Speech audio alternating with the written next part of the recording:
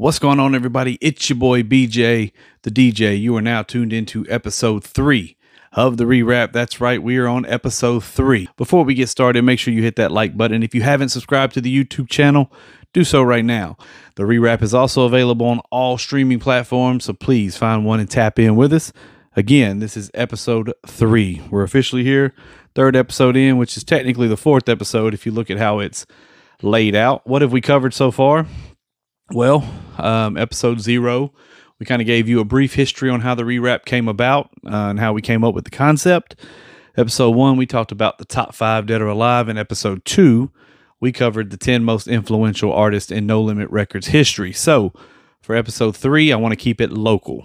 And by local, I mean I want to talk about a group out of what I feel like is a hot spot for hip hop, and that's Memphis, Tennessee. Specifically, I want to talk about 3-6 Mafia. Now, the statement I'm about to make is probably one of the most controversial statements I'm ever going to make. 3-6 Mafia is the greatest rap group of all time.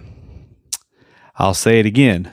3-6 Mafia is the greatest, not one of, is the greatest rap group of all time. Now, I'm about to back that up.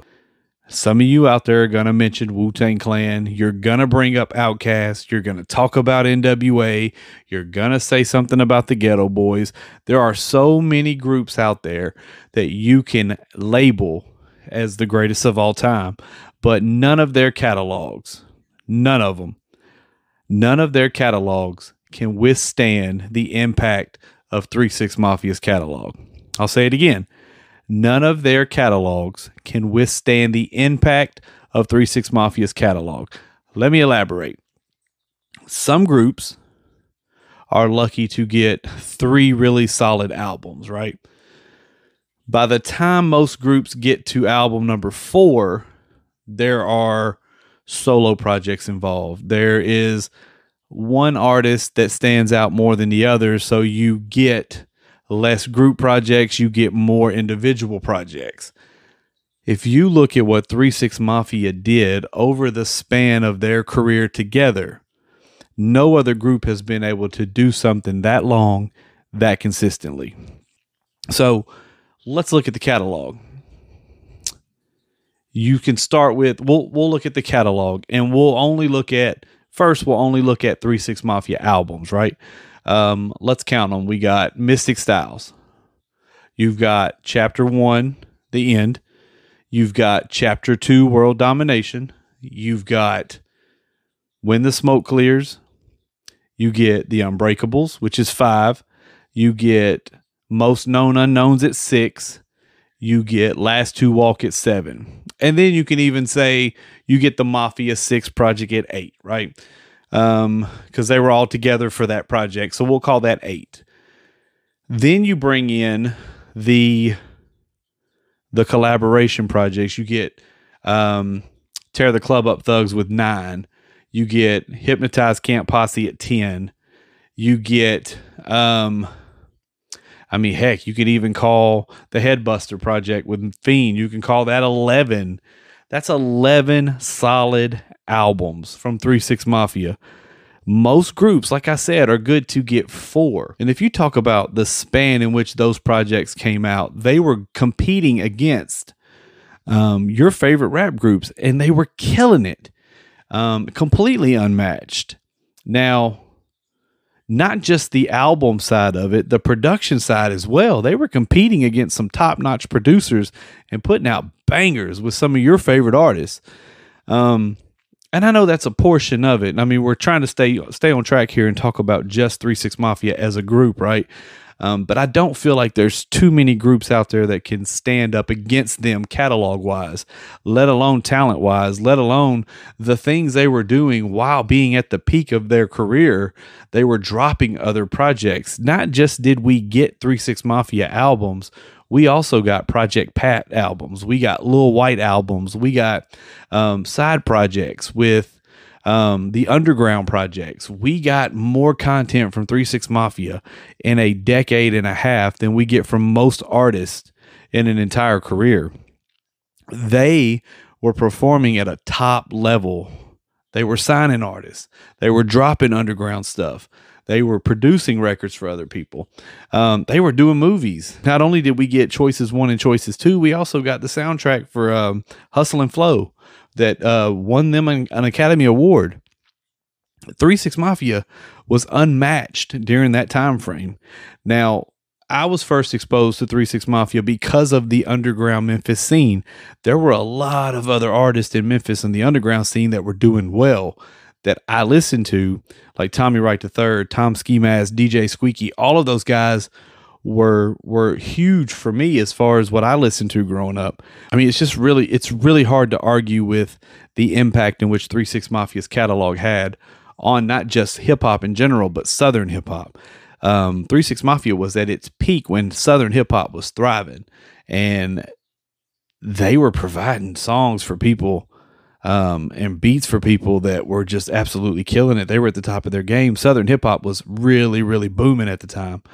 Now, there have been some controversies surrounding 3-6 Mafia as far as some of the former artists that left there, but I mean, even still, they all kind of came back together for the Mafia 6 to create what we loved about 3-6 Mafia in the early days.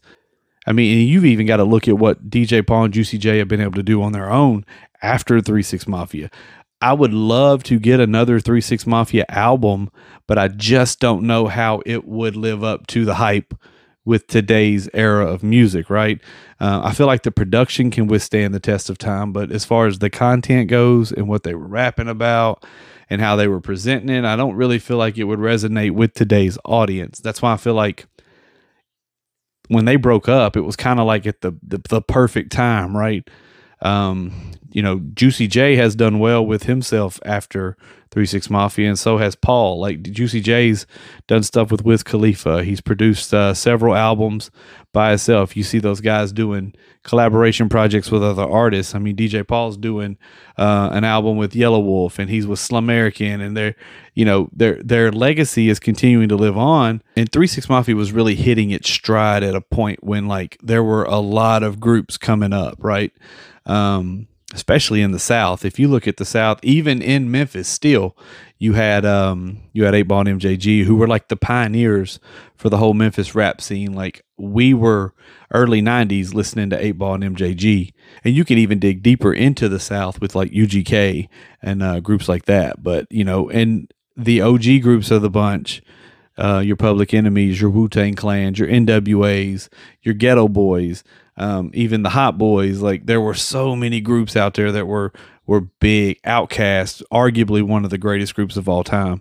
I just feel like Outkast walked away at the wrong time, and I could be wrong in thinking that, but 3-6 Mafia continued to carry on for 11 albums.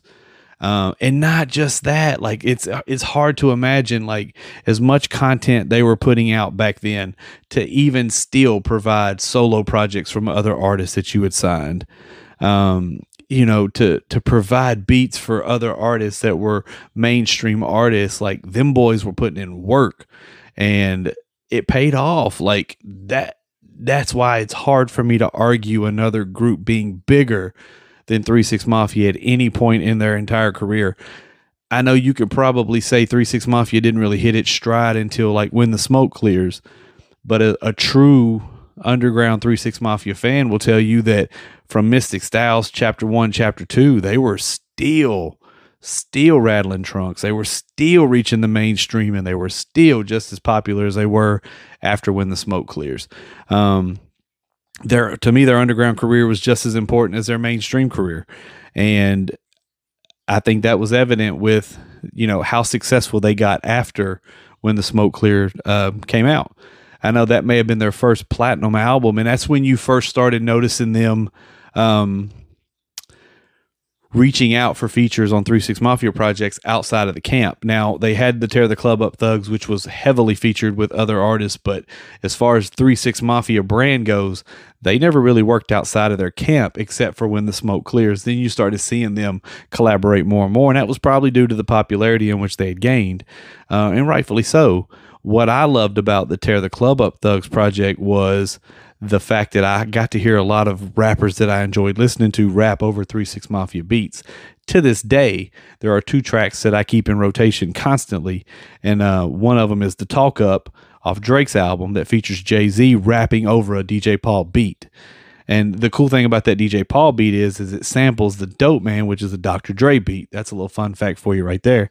And the other is International Players Anthem, which is UGK and Outkast rapping over a 3 6 Mafia beat. Those are the things that excite me about music, is when you get those dream collaborations, not just from a collaboration rapper standpoint, but also who produced the record. And so 3 6 Mafia is, if you talk about top 5 producers of all time, and to me, everyone knows Dr. Dre is my favorite. 3 6 Mafia is in that top 3. If I could get a beat from anybody to this day in that top 3, it's 3 6 Mafia all day. Their production was second to none. And you can criticize them as rappers, but at the same time, due to the content and the time frame in which all that was going on, the Southern rappers weren't very lyrical. They didn't have to be. It wasn't about it wasn't about providing quality bars. It was about sounding fly over this dope beat, right?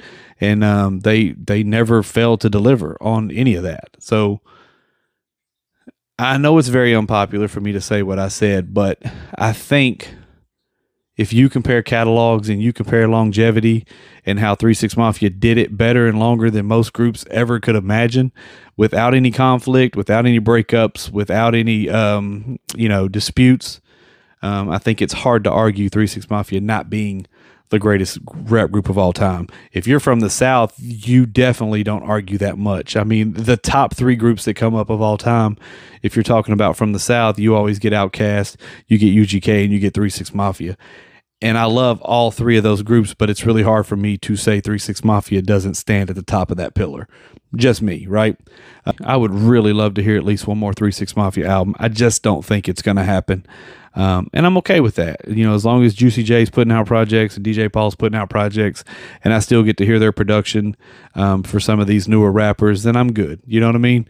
But it takes me back to a time frame when I was younger, when, riding around, having a system in my car, and, being seen and being heard. It takes me back to a time frame when all of that was important. 3 6 Mafia, again, loved that time period, loved that era, loved what they did for Memphis rap, not just Memphis, but also Tennessee rap. They really were key in putting Tennessee rap on the map. And I do think that their legacy is forever cemented by their catalog, and I think it's worth noting in the history of hip hop. 3 6 Mafia, stands alone. And that's just my opinion. Again, very unpopular. Is what it is. Up for debate. 3 6 Mafia, greatest rap group of all time. It is what it is. Mafia, Mafia. I'm BJ the DJ. I'll catch you on the B side. I'm out.